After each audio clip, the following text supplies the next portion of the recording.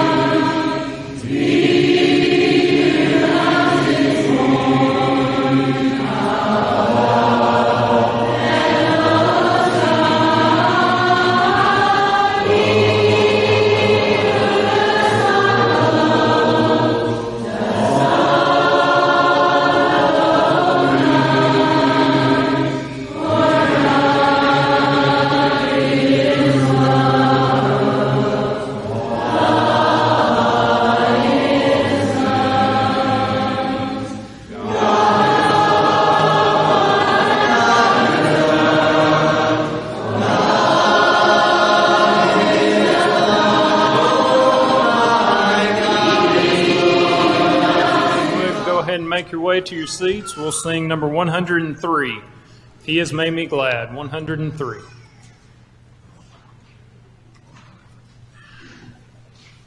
After we sing this, Brother Kim will lead us in his devotional thoughts. I will enter his gates with thanksgiving in my heart. I will enter his courts with praise. I will say this is the day that the Lord has made. I will rejoice, for he has made me glad. He has made me glad. He has made me glad. I will rejoice, for he has made me glad.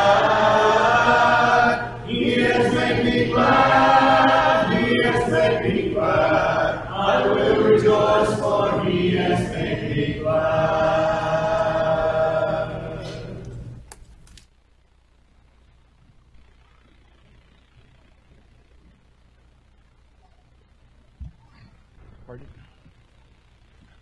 904 is going to be our song of invitation. 904. In Hebrews chapter 13 and verse 5, Scripture says this: He himself has said, I will never leave you nor forsake you. Have you ever made an empty promise? Or has anyone ever made an empty promise to you? Something you really were depending on, then it was gone. Sometimes we make promises, and out of no fault of our own, I suppose, circumstances get in the way of fulfilling the promise. You say, look, I'll come by on Thursday and mow your grass. But you get sick, or the mower breaks. You're injured in some way. Maybe it rains all day Thursday. You made a promise, had every intention of fulfilling it, but, things happen. You couldn't fulfill it. Perhaps you were really depending on the fulfillment of a promise. You felt like it was locked tight, but someone forsook you in that promise. And now, not only has that in some ways destroyed your trust for them, but it can affect your trust for everybody else. Maybe the other people are as faithful as can be, but because you have been wronged this one time, it just ruins it for every other time. What you realize is that humans make mistakes. And honestly, unless the circumstances are perfect, they can't really be trusted or relied upon. If that's your expectation of promises, I wonder when you read a text like this, how you really feel about the promises of God. The text begins, He himself has said. That's a profound statement. Because you and I both know that when God says something, things happen. God spoke the universe into existence. Psalm 33 and verse 6. Just said the words, and there it was. God, according to His own power and dominion, has placed us in a particular location and in a particular time. Acts chapter 17 and verse 26. And Hebrews 1 verse 3 says that through Jesus He upholds all things according to His word. When God speaks, when He says something, we can depend on it. So, what is it that He has said? He Himself has said, I will never leave you, nor forsake you. If I believe in the Word of Almighty God, then I can have the confidence that no matter what happens, no matter the trials and the uncertainties, that the Lord will always be with me. In the book of Romans, chapter 8, beginning at verse 35, who can separate us from the love of Christ? Shall tribulation or distress or persecution or famine or nakedness or peril of the sword? As it is written,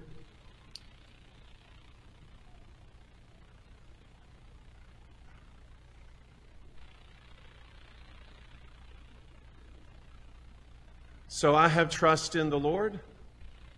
I know that no matter what befalls me, no matter the circumstances of my life, that He is trustworthy. I know that even in my own experience of failure, even when I'm responsible for not fulfilling my promises, that God will always be faithful. And He's faithful as a result of my relationship with Jesus. The question is not God's faithfulness, it's mine. And I can have the assurance that no matter what befalls me, that the Lord will be there. This promise is unending. Except that I can trust that the Lord will do His thing, but what about me? I know that God will not forsake His relationship with me, but I can be unfaithful to Him. Unfaithfulness comes as a result of two positions. One has to do with my lack of fellowship with Him. He is not going to be with me if I'm not in fellowship, if I've not obeyed the gospel. And secondly, I'm not going to benefit from His faithfulness if I've wandered away from Him. So tonight, if you have not obeyed the gospel, you can enjoy that continuing fellowship with God in that obedient act. In the book of John, chapter 8 and verse 24, Jesus said, if you do not believe that I am He, you will die in your sins. That's separation from God. But if I will believe in Him, then I can have access. In Romans chapter 1 and verse 16, for I'm not ashamed of the gospel of Christ, for it is the power of God to salvation for everyone who believes, for the Jew first and also for the Greek. Not only do I believe in Him, but I confess that faith in Him. In Romans chapter 10, verses 9 and 10, that if we confess Him, we confess with our mouths, Lord Jesus, and believe in our heart that God has raised Him from the dead, we shall be saved. For with the heart one believes unto righteousness, and with the mouth confession is made to salvation. So I believe that Jesus Christ is the Son of God, and that God raised Him from the dead. I confess that belief in Him. And just as those who were on the day of Pentecost, who had heard about the resurrected Christ, and were convicted in their hearts, cut in their hearts. They asked the question, men and brethren, what shall we do? In Acts chapter 2 and verse 38, they were told to repent and be baptized, every one of you, in the name of Jesus Christ, for the forgiveness, for the remission of your sins, and you shall receive the gift of the Holy Spirit. For this promise is to you and to your children and to those who are far off, as many as the Lord our God shall call. In verse 41, those who gladly received His word were baptized, and about 3,000 souls were added to them. Now, who added them? Verse 41 or 47 tells us that the Lord added to the church daily those who were being saved. Belief, confession, repentance, and baptism. That puts me into fellowship with God, and I can count that He will never forsake me. The other condition was in our relationship with Him if we fall back into sin. We're not perfect. We already visited that idea. But we can be faithful to the Lord.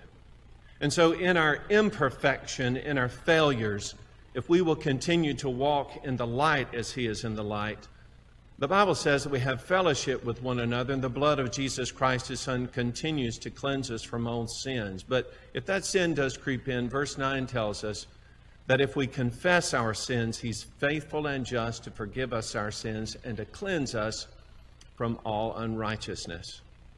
Today, you can have the confidence in the promises of God if you've obeyed the gospel, if you've been faithful in that obedience.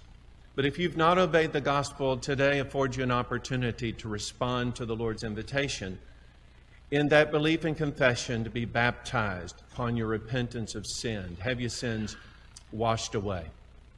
If you've been unfaithful to the Lord as his child, you've enjoyed his steadfastness and he's ready to be reconciled. If as a child of his you've sinned, today gives you an opportunity to repent, to confess that sin, and he'll be faithful and just to forgive it. If there's anybody who needs to respond for any reason, now's your opportunity. Why don't you come if you need to while we stand together and sing.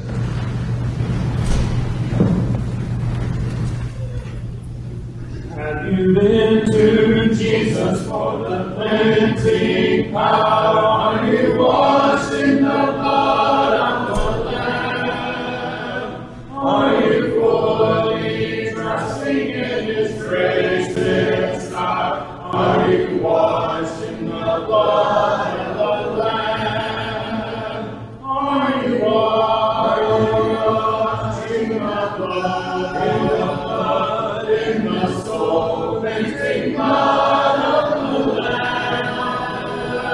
Are your garments spotless? Are they white as snow? Are you washed in the blood of the Lamb? Lay aside the garments that are stained with sin, and be washed in the blood of the Lamb. There's a fountain flowing for the soul unclean. Oh, be washed in the blood of the Lamb.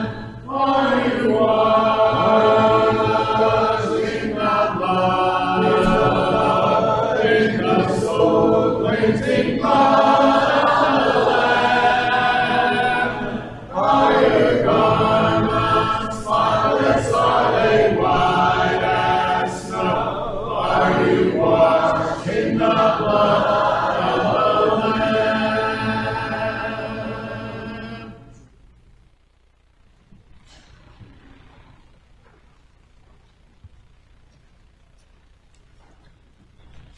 Good evening, everybody. We're so glad you're here. I was sitting there while Ken was doing his devotional thinking about last summer when we just had 3 or 4 of us in the building staring into a camera. We have a lot to be thankful for. A few announcements before we go to class. We need to remember in prayer David Yates, who's in the hospital in Oxford. Remember Lynn Floyd, who's doing rehab in Huntsville. Former member Vera Cole passed away this week. Visitation with her family will be Friday, 12:30 to 2. Funeral at 2 o'clock at Shackelford Funeral Home in Henderson, Tennessee. Graveside service will follow at 4:30 at the Boonville Cemetery.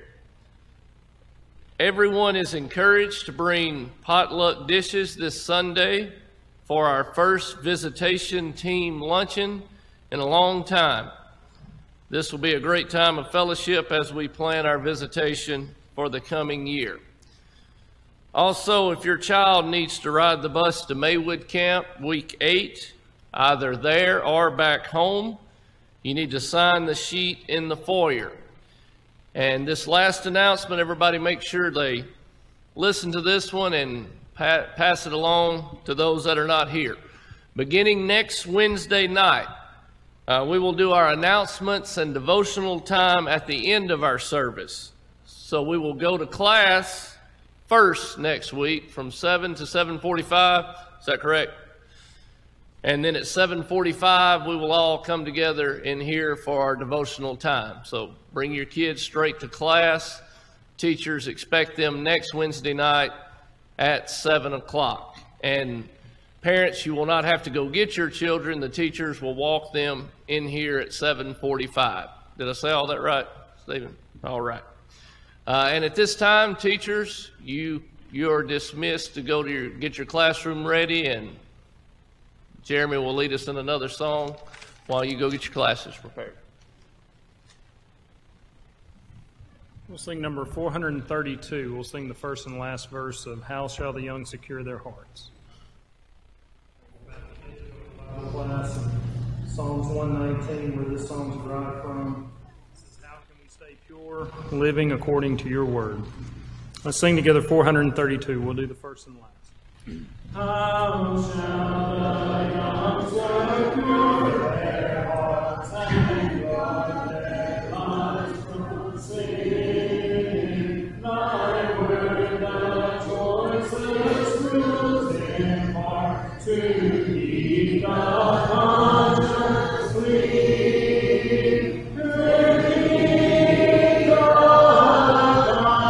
conscience clean. Thy word is everlasting truth. How pure its every day. That holy book shall cry our youth, and wells of joy are rich. Wells of joy are rich. You're dismissed, class.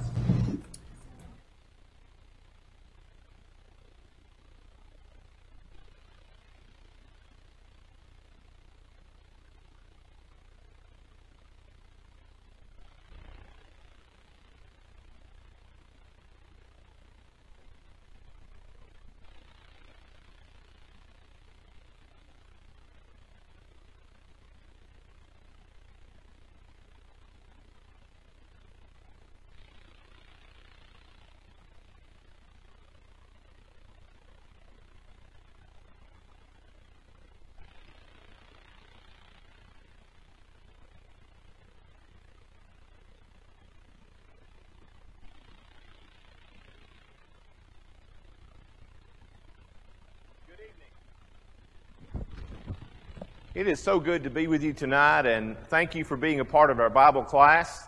If you're looking at the screen and if you've kept up with it, this is lesson 10 of our study of personal evangelism.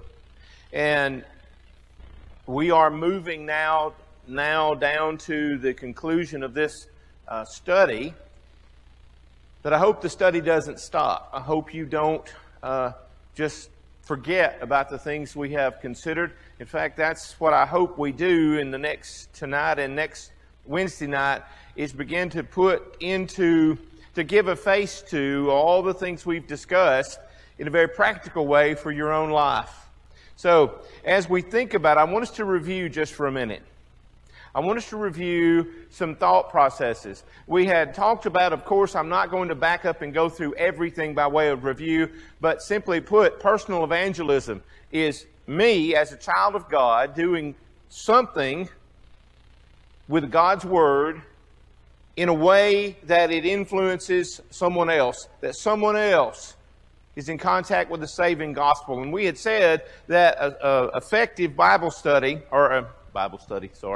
effective personal evangelism, doing it effectively. As long as we let God be in control and we let God guide us, obviously it's going to be effective. But to do it the very best way that I, as an individual child of God, could possibly do it, we've been discussing in detail that there are 3 essentials that come into play to make that happen. And the very first one, just a brief review, we've studied every bit of this. And if you want a copy of it on paper, I'll be more than glad to give it to you. But first of all, it involves understanding.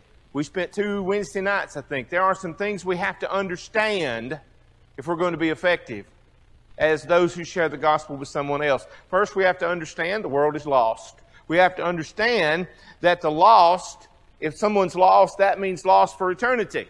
in a devil's hell without God, in a place of punishment and torment. And third, we have to understand that those who don't obey the gospel, they're going to be lost. And now we know what that means. Fourth, those who fall away. Understand that Christians who fall away from God, from Christ, from the church, from the truth, they're going to be lost in a devil's hell without God for all eternity in a place of punishment and torment. And then fifth, we have to understand time is not on our side. We, in doing our part, have to start immediately because time is waning down very quickly. But then the second thing, the second essential out of three, is that not understanding, but it involves knowledge. There are things we have to know. And I had said, I started with 5, but I compressed that into 4 components of this knowledge. 4 things, 4 components, 4 perspectives of what I have to know to be an effective sharer of the gospel. And I list these, but that does not mean that it's just something that, oh yeah, I have to keep in mind. This is a part of the learning process. I must know the truth. I must know the world in which I live. I must know Satan and how he works. And I must know myself. And that is what we discussed last week. But then I want us to now, that takes us to the next part. That takes us to the third component. It involves understanding. It involves knowledge. But the third component of effective personal evangelism is effort. Effort. James chapter 1 and verse 22, be doers of the word and not hearers only, because that's just, you're deceiving your own self when you do that. Jesus said in the Sermon on the Mount in Matthew 7, whosoever hears these sayings of mine and does them, I will tell you who he's like. He is like a man who builds his house on rock. So we understand that doing, effort is involved. Okay, we know that Scripture, but now I told you we would come down to the nitty-gritty of the question. Okay, Mr. Preacher, sir, I understand all of that, but now what do I need to do? What do I need to do? If all of this is true, and it is, what do I do? So let's go from there. Let's think about that. I must be involved actively. Now, yes, we've covered all of that in principle, but I want to make sure that when you leave here, you understand there is a personal investment in this. There is a personal responsibility involved in this thing called personal evangelism. Well, first of all, in Ephesians 2 and verse 10, we know what verse 8 and 9 says concerning the grace of God. But in that same breath, in that same thought process, Paul said, for we are God's workmanship, created in Christ Jesus for good works, which God prepared beforehand that we should walk in them. Wait, did you hear that? We are God's workmanship, created in Christ Jesus for good works, which God prepared beforehand that we should walk in them, live in them. When you see the word walk in the New Testament, that's a reference. I almost said metaphorically. I guess you could say it that way, but it's really much more serious than that. Walk is talking about how we live our lives spiritually, that we should walk in those good works. Effort. Acts 8 in verse 4. How many times have we covered that one? You know it by heart. Those who were scattered abroad went everywhere preaching the gospel. Right? Isn't that what that says? In Matthew 28, 18 through 20, and I'm running through these, we're going to read. In fact, go ahead and turn to John 6, 44 and 45. But we're just kind of catching ourselves up here. We've already covered these in principle. In Matthew 28, you know what Jesus said? All authority is given unto me, heaven and in earth. Go into all the world and make disciples of all nations. Make disciples of all nations. Baptizing them in the name of the Father, the Son, and the Holy Spirit, teaching them to observe all things. Now, go into all the world and make disciples. We've covered that meaning of that word, the idea that I teach someone and I share with someone what's found in the Bible, what it means to truly be a disciple of Christ, and I do that in a way that makes them want to do that. I'm telling you, folks, the gospel is God's power to save, and that's not just because the Holy Spirit had Paul write it down in Romans 1 and verse 16. That's because that's exactly how it is. It's that powerful.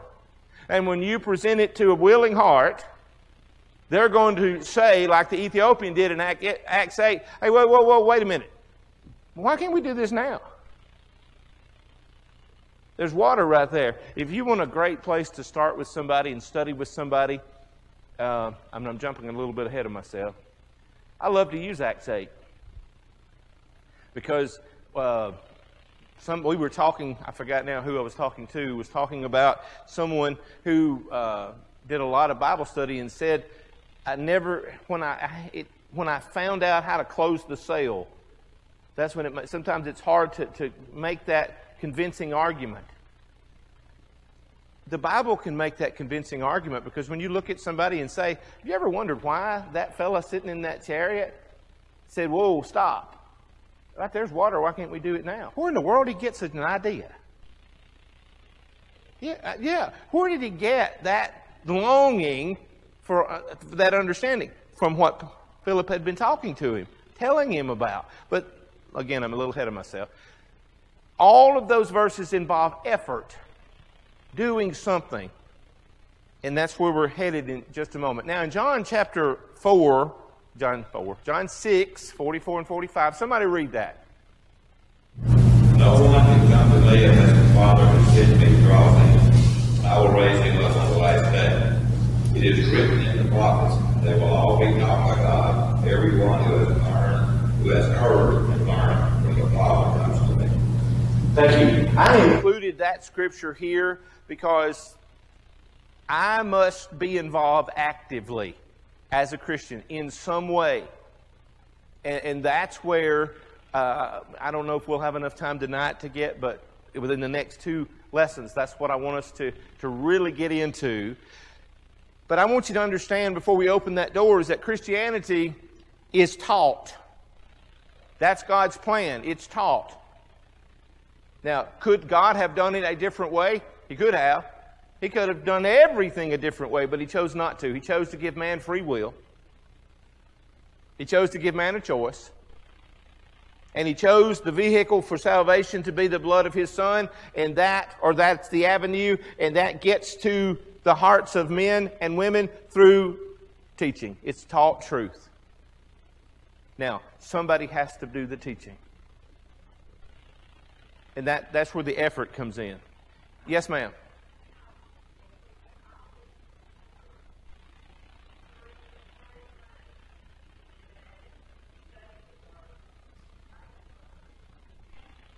That's right. Those 3 things are really, now they involve so much power, but they're very easy to remember. She said, study the Word. I'll try to get the order right. Study the Word, know the Word, share the Word. Absolutely. Thank you. Okay, so I have to, what I say first, I must be involved actively. Now let's think about this. Turn with me to Matthew 25. We won't read all of that, but we will read a portion of it. Now, if you are a Bible student of any regularity, you have been in Matthew 25, and you have studied the parable of the talents. But I really want us to dig a little deeper here. Maybe not necessarily digging deeper into the truth, but into our own understanding of it. Another thing that's involved in this effort is I need to weigh my talents and find my place in the process. Folks, teaching others, teaching the lost the truth is a process. It's a process. And I have a place. You have a place in that process. I just have to find my place in the process. And that's something to think about. Okay. I want to say this. I'm not trying to be silly here, but I want to share this without taking up too much time, is that all of us, well, let me pause and let's read this first. In Matthew 25, we know the story, or we know the account. If you look at verse 14, the kingdom of heaven is like a man. You know, I heard someone say one time, it meant a lot, and this will help you, I think, as you study verses. When you read passages and Jesus begins by saying the kingdom of heaven is like, being a child of God in the church is like this. Learn from it. Being in the kingdom, living and serving is comparable to this. Now, what can you learn from it? A man traveling into a far country who called his servants and delivered his goods, 5 talents, 2 talents, and 1 talent. What did the 5-talent man do? He used them. What did the 2-talent man do? He used them. What did the 1-talent guy do? He hid it. He dug a hole and hid it. Why did he do that? Because he was afraid. Okay, now, let's think just for a moment. I want you to look at verse 24 or 23.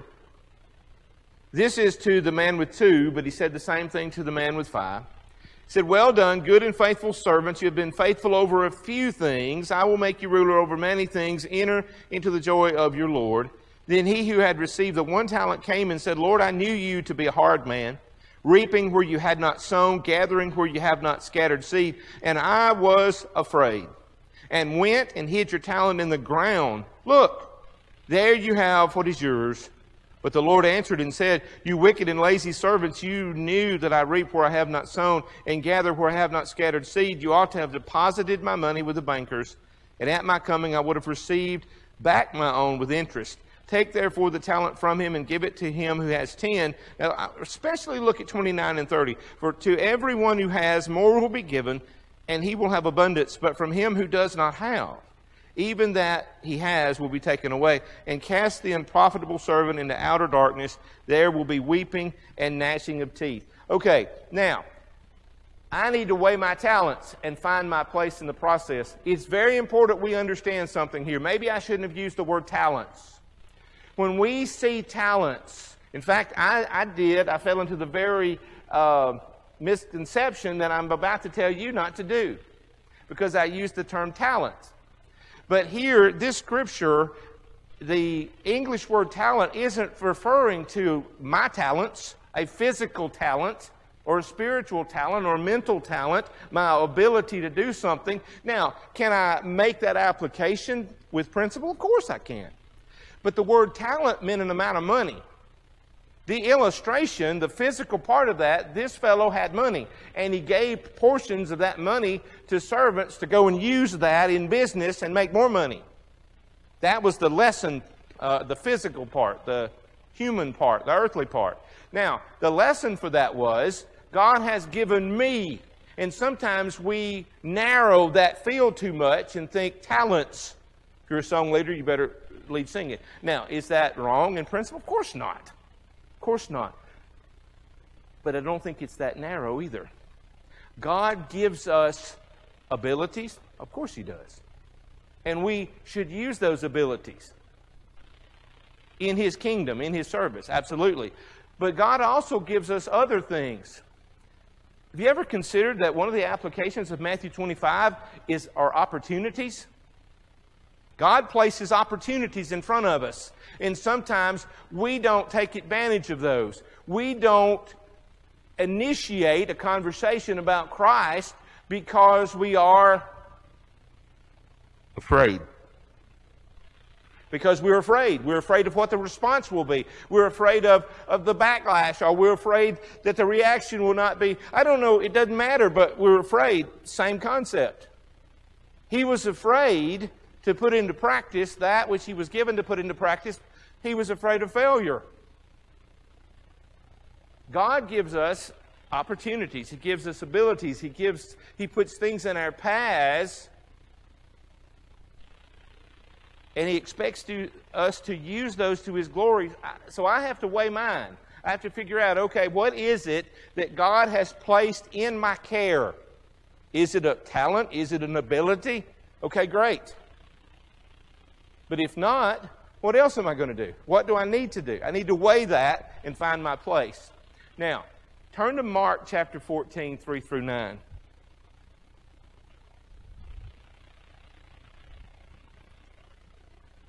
Mark 14, 3 through 9.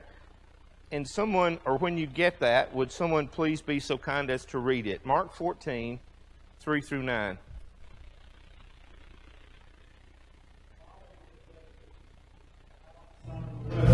As he was reclining at the table, a woman came with an alabaster flask of ointment, pure nard, very costly, and she broke the flask and poured it over his head.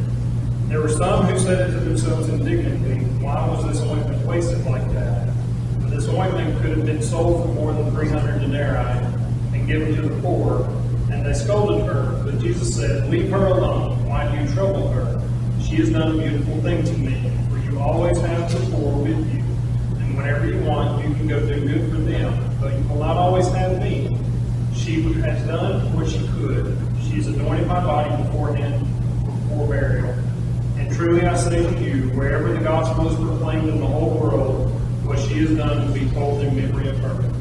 Now, students of God's Word, this is just my humble opinion.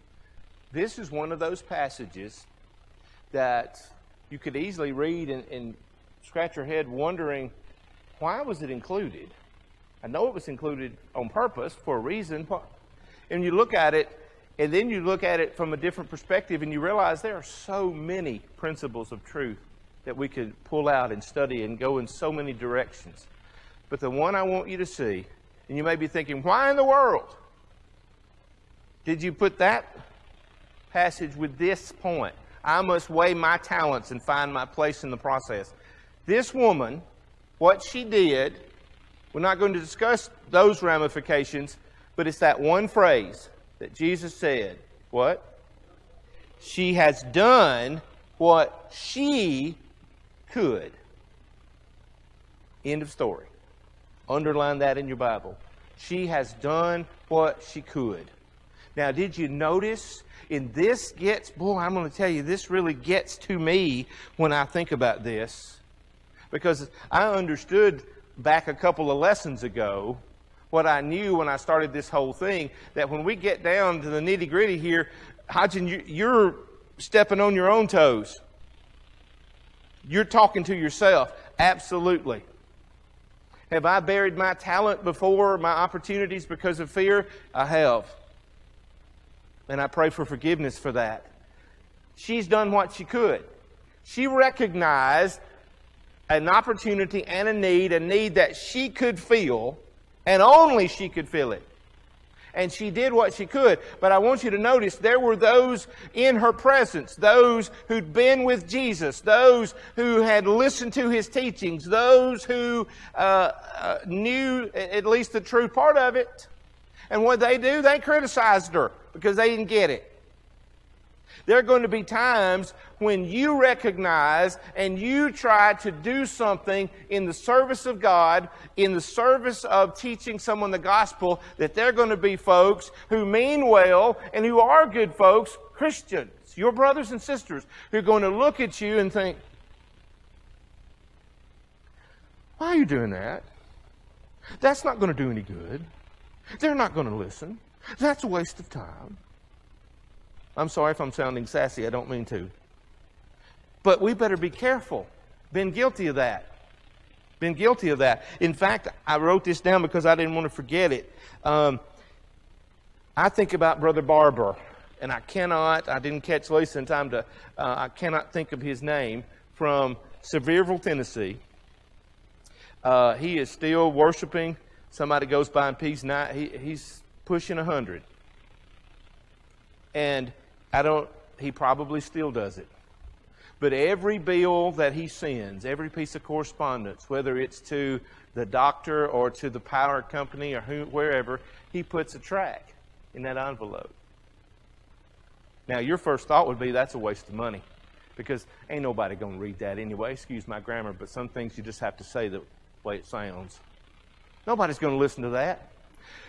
But I learned just a little bit about, I'm one of those people, that I cannot put a check in an envelope by itself. I can't do that. I'm weird like that. So I have to take a piece of paper and fold it up. And then the person who's getting that thinks, why do they do that? That just takes up so much time. But I got into a habit years ago, and I'm not saying, I just have to write. I just write something on there. It's always curious. And in my mind, I know nobody's going to read that. That young lady who opens that envelope and wherever that is going to say, I just write, may God bless you with a great day filled with peace and smiles, or something like that. Just write it on and put it in there. I've just done that just because I don't know why. I don't know why I started, but it's what I do. And the strangest thing happened to me. About a year ago, I walked into a doctor's office, a doctor that I go to semi-regularly, and went in and did whatever it was I was there for. And as I went out, I started out. She said, "Well, come here. I want to show you something." And I leaned over. She said, "Lean over here." And posted on her desk, above her computer, was that goofy note I wrote the last time I sent a payment in, and said, I was not having a good week when I opened that envelope, and I stuck that up there because that really made my day. I'm not even sure I can tell you her name because I don't remember. But see, here's the thing. Sometimes we think ourselves out of doing things because we're thinking about the response instead of the responsibility. My job is not to worry about the response of how people are going to react when they see whatever it is that I've done. My job is to understand I have a responsibility, and God will take care of the response.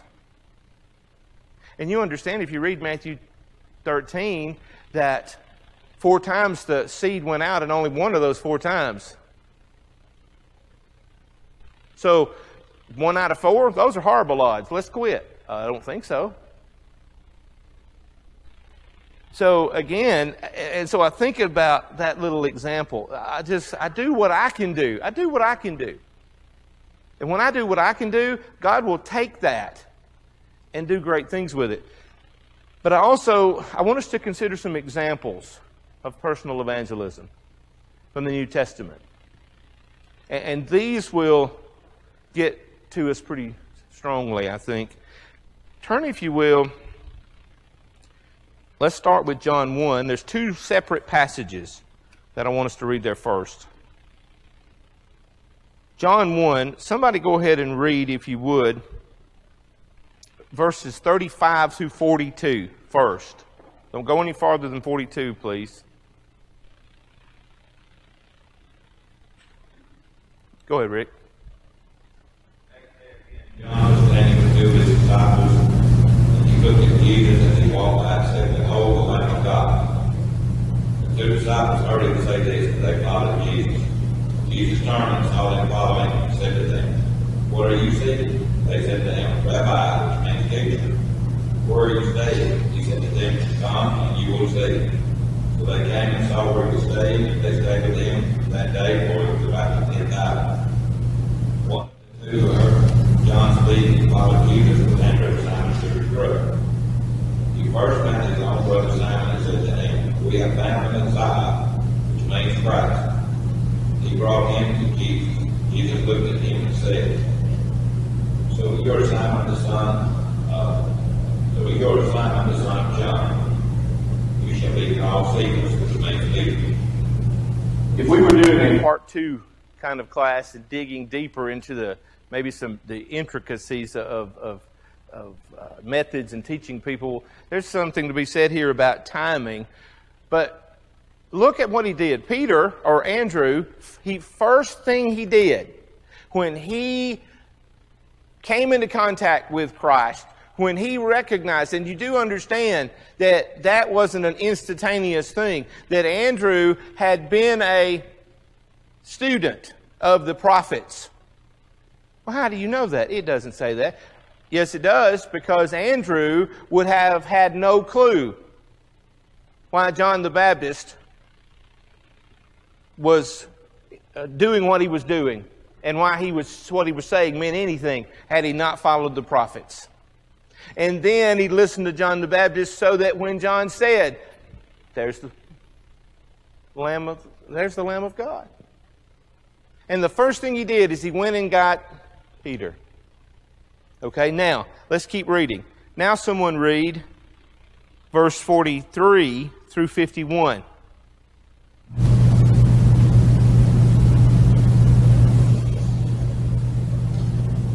Jerry, please. The next day, Jesus decided to go to Galilee. He found Philip and said to him, "Follow me." Now Philip was from Bethsaida, the city of Andrew and Peter. Philip found Nathanael and said to him, "We have found him of whom Moses in the law and also the prophets wrote, Jesus of Nazareth, the son of Joseph." Nathanael said to him, "Can anything good come out of Nazareth?" Philip said to him, "Come and see." Jesus saw Nathanael coming toward him and said to him, "Behold, an Israelite indeed, in whom there is no deceit." Nathanael said to him, "How do you know me?" Jesus answered him, "Before Philip called you, when you were under the fig tree, I saw you." Nathanael answered him, "Rabbi, you are the Son of God. You are the King of Israel." Jesus answered him, "Because I said to you, I saw you under the fig tree, do you believe? You will see greater things than these." And he said to him, "Truly, truly, I say to you, you will see heaven open, and the angels of God ascending and descending on the Son of Man." Two different occasions. The second one, Nathanael, was did I say that right? Nathanael was a little less, he was a little skeptical at first, wasn't he? And what did Philip say to him? "Okay, I won't ask you twice." Wait, what? "Come and see." Folks, listen, I don't mean this. In fact, why don't you just understand I'm talking to myself. And you take it or leave it for what it's worth. But I fear that if we are not careful in the Lord's church, that we are so blessed that we have gotten numb to the reality of lost souls, that we have become comfortable with the status quo. The status quo is everything's cool. Everything is the way it is. The world's going to, where in a handbasket. There's nothing I can do about it. And but folks, that's not Scripture. That's not in the New Testament. Andrew went and brought Peter. Said, "You need to see. You need to see this. You need to see what there is to see." Philip said to Nathanael, "Look, you may not believe me. Just come and see for yourself. Come and see for yourself." Now, you understand, following even the ratios in Scripture, is that every time you say, "Come and see," most of the time they're not going to come. When you say, "I have found, let me show you," you're going to get some strange looks. But there is going to be a time when someone looks at you and says, "Please show me." But if I know that I've got to try 10 times to get one, and I don't try, then that's never going to happen. That's something that strikes at us a little at our hearts. Look at Mark chapter 5. Mark chapter 5, 18 and 19. Now this is an interesting one.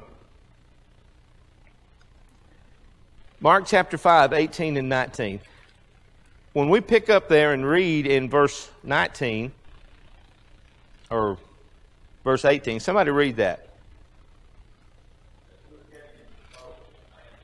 Begging him that he might be with him. He did not permit him, but said to him, "Go home to your friends and tell them how much the Lord has done for you." And the idea had first come. Now, why did the Lord do this on this occasion? I do not know. But I do know that it is in Scripture for a reason. And there is a lesson for us. And the lesson is, what was it this man was told to do? This is the man who'd been, Jesus had removed an evil spirit from him, and he wanted to go with Jesus and keep learning. But what was Jesus' response? "No, I want you to do something else." See, if you read that as though Jesus was turning him away for some reason, he wasn't. He was turning him aside into a different direction. He said, "This is what I want you to do. Go home." Now, okay, do you nod your head either this way for yes or this way for no? Do you believe that God has a plan? And do you believe that everything that God says or does, He has a reason behind it? Absolutely. Now, you can say, well, that's just your opinion here, and that's okay. I'm cool with that. But in this case, I want you to think about something. In my humble opinion, as I study this, the reason why Jesus said, no, I want you to go home to your friends and family and tell them what great things Jesus has done for you. He did that, or what great things God has done for you. The reason why He said that is because in my heart, I believe Jesus knew there was somebody in that group of friends and family that needed to hear that was ready to hear that. Friends and family. Go tell your friends. Go tell your family. Now, I can say, in fact, what's interesting, Terry Smith, today he said the same thing he's been saying to me over and over, is that he's meeting with our missions team in August, and he's talking about some work in Uganda, and he's said those words he said to me a dozen times. He said, Hodgin, you've got to get over that fear of flying and go over there with me. Okay. That's something, that's a hurdle for me. Okay. Maybe that's what I need to do. But you see, I can't make the excuse that, well, I'm afraid of flying, so I can't really do evangelism. Go to your friends. Go to your family. Now, go to Acts 10. I want to show you one more before we change gears here as we come down to close of our time. But in Acts 10, we won't read all 48 verses there, but that, of course, is the account in Acts 10. You know, I know some of you are saying, well, he's not look at me. I'm not about to read that passage. But I want us to start. There was a certain man in Caesarea called Cornelius, verse 1, a centurion of what was called the Italian regiment, a devout man who feared God. Now, what I want you know the rest of the account. Let's fast forward. Peter was shown a vision, Peter was taught something, and Peter was sent there to teach Cornelius. Now, I want you to go all the way down.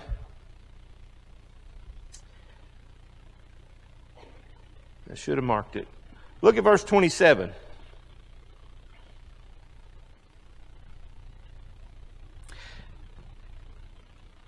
Actually, back up to verse 24. And the following day, they entered Caesarea. Now, Cornelius was waiting for them. Now, notice, here was a man who wanted to hear the truth, but watch what else he did. And had called together his relatives and close friends. And he asked, verse 27, and as he talked with him, he went in and found many who had come together. That's Peter. Look down at verse 33. So I sent to you immediately, and you have done well. Now, therefore, we are all present before God to hear all the things commanded you by God. That's Cornelius saying, all these folks that I've gathered. Okay, if life continues, and the people in Cornelius' day were human beings just like you and I are, do you think it is a logical assumption to say that not everybody Cornelius invited came? You think everybody came? Probably not. Did that stop Cornelius from asking them to come? No. He said, come and let's listen. Let's hear what God's Word has to say. Let's hear it together. And we are so beaten down by the world that they won't come. That has absolutely nothing to do with my responsibility to ask them to come.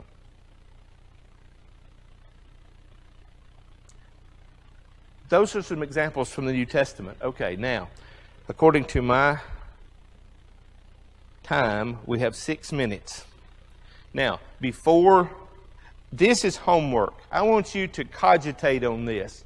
Think about this. Truly think about this. And as we're going to bring it to its conclusion next week, Lord willing. Now, what are some ways that you, look in the mirror, look at yourself, can personally share the gospel message to others? ways that you can be part of that process. I don't want you to answer that out loud yet. I do want to share with you 4 categories that I've come up with, and I want you to begin to think about how you fall into one or more of those categories. And the question then is, okay, all that's great. So, but does it not take care of my responsibility when I put money in the contribution and they send a missionary overseas?